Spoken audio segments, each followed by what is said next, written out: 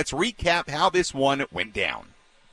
Let's go through the biggest moments from today's game with our game highlights. Presented by the new El Cajon Ford Commercial Service Center. Servicing all Fords up to F-750s and motorhomes.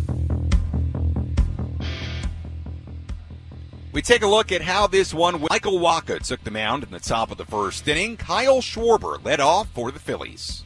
Pitch coming, and Schwarber swings, sends it in the air, straightaway center field and deep.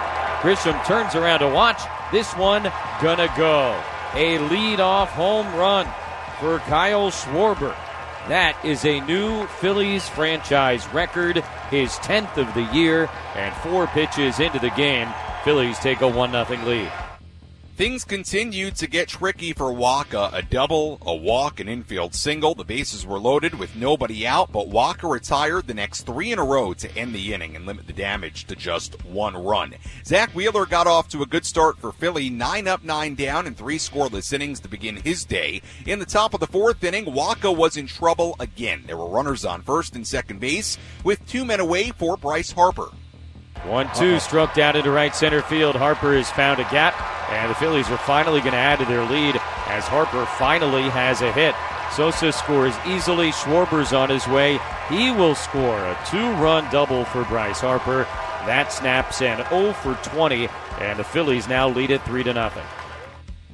So Bryce Harper, we told you, shaved his face yesterday. Didn't work. Didn't get him a base hit. Well, here today it did. A big 2-run double to give Philadelphia a 3-0 lead. Michael Wacha would go just 4 innings in this game, allowed 3 earned runs on 7 hits, 94 pitches. Phillies got more in the top of the 5th inning against Tim Hill. JT Realmuto led off. 2-0 hit in the air to deep center. Grisham racing straight back at the wall. Looks up, gonna go. Just over the 396 marker to the right of that palm tree out there in center field. A home run for JT Realmuto, his 18th of the season, and the Phillies add on now 4-0 in the 5th.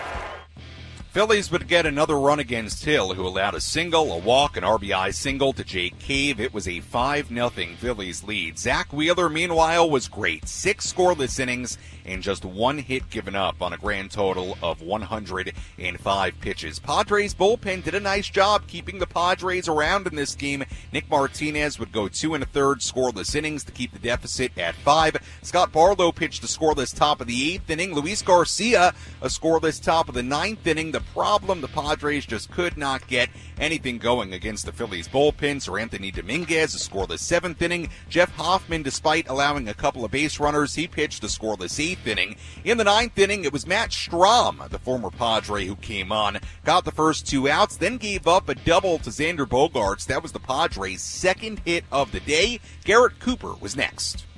Here's the 1-1. Hard hit line into left field. That'll get down a base hit. Bogaerts rounding third. He's going to score without a play. RBI single, Garrett Cooper. Padres not going quietly in the bottom of the 9th inning, and it's 5-1.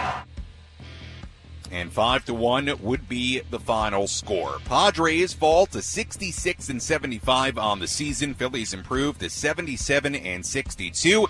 For the Phillies, 5 runs, 12 hits, no errors. They left on 13. For the Padres, 1 run, 3 hits, no errors. They left on 6. Zach Wheeler picks up the win. He improves to 11-6. Michael Wacha took the loss. He went just 4 innings, one of his tougher starts in recent memory. He drops to 11-3.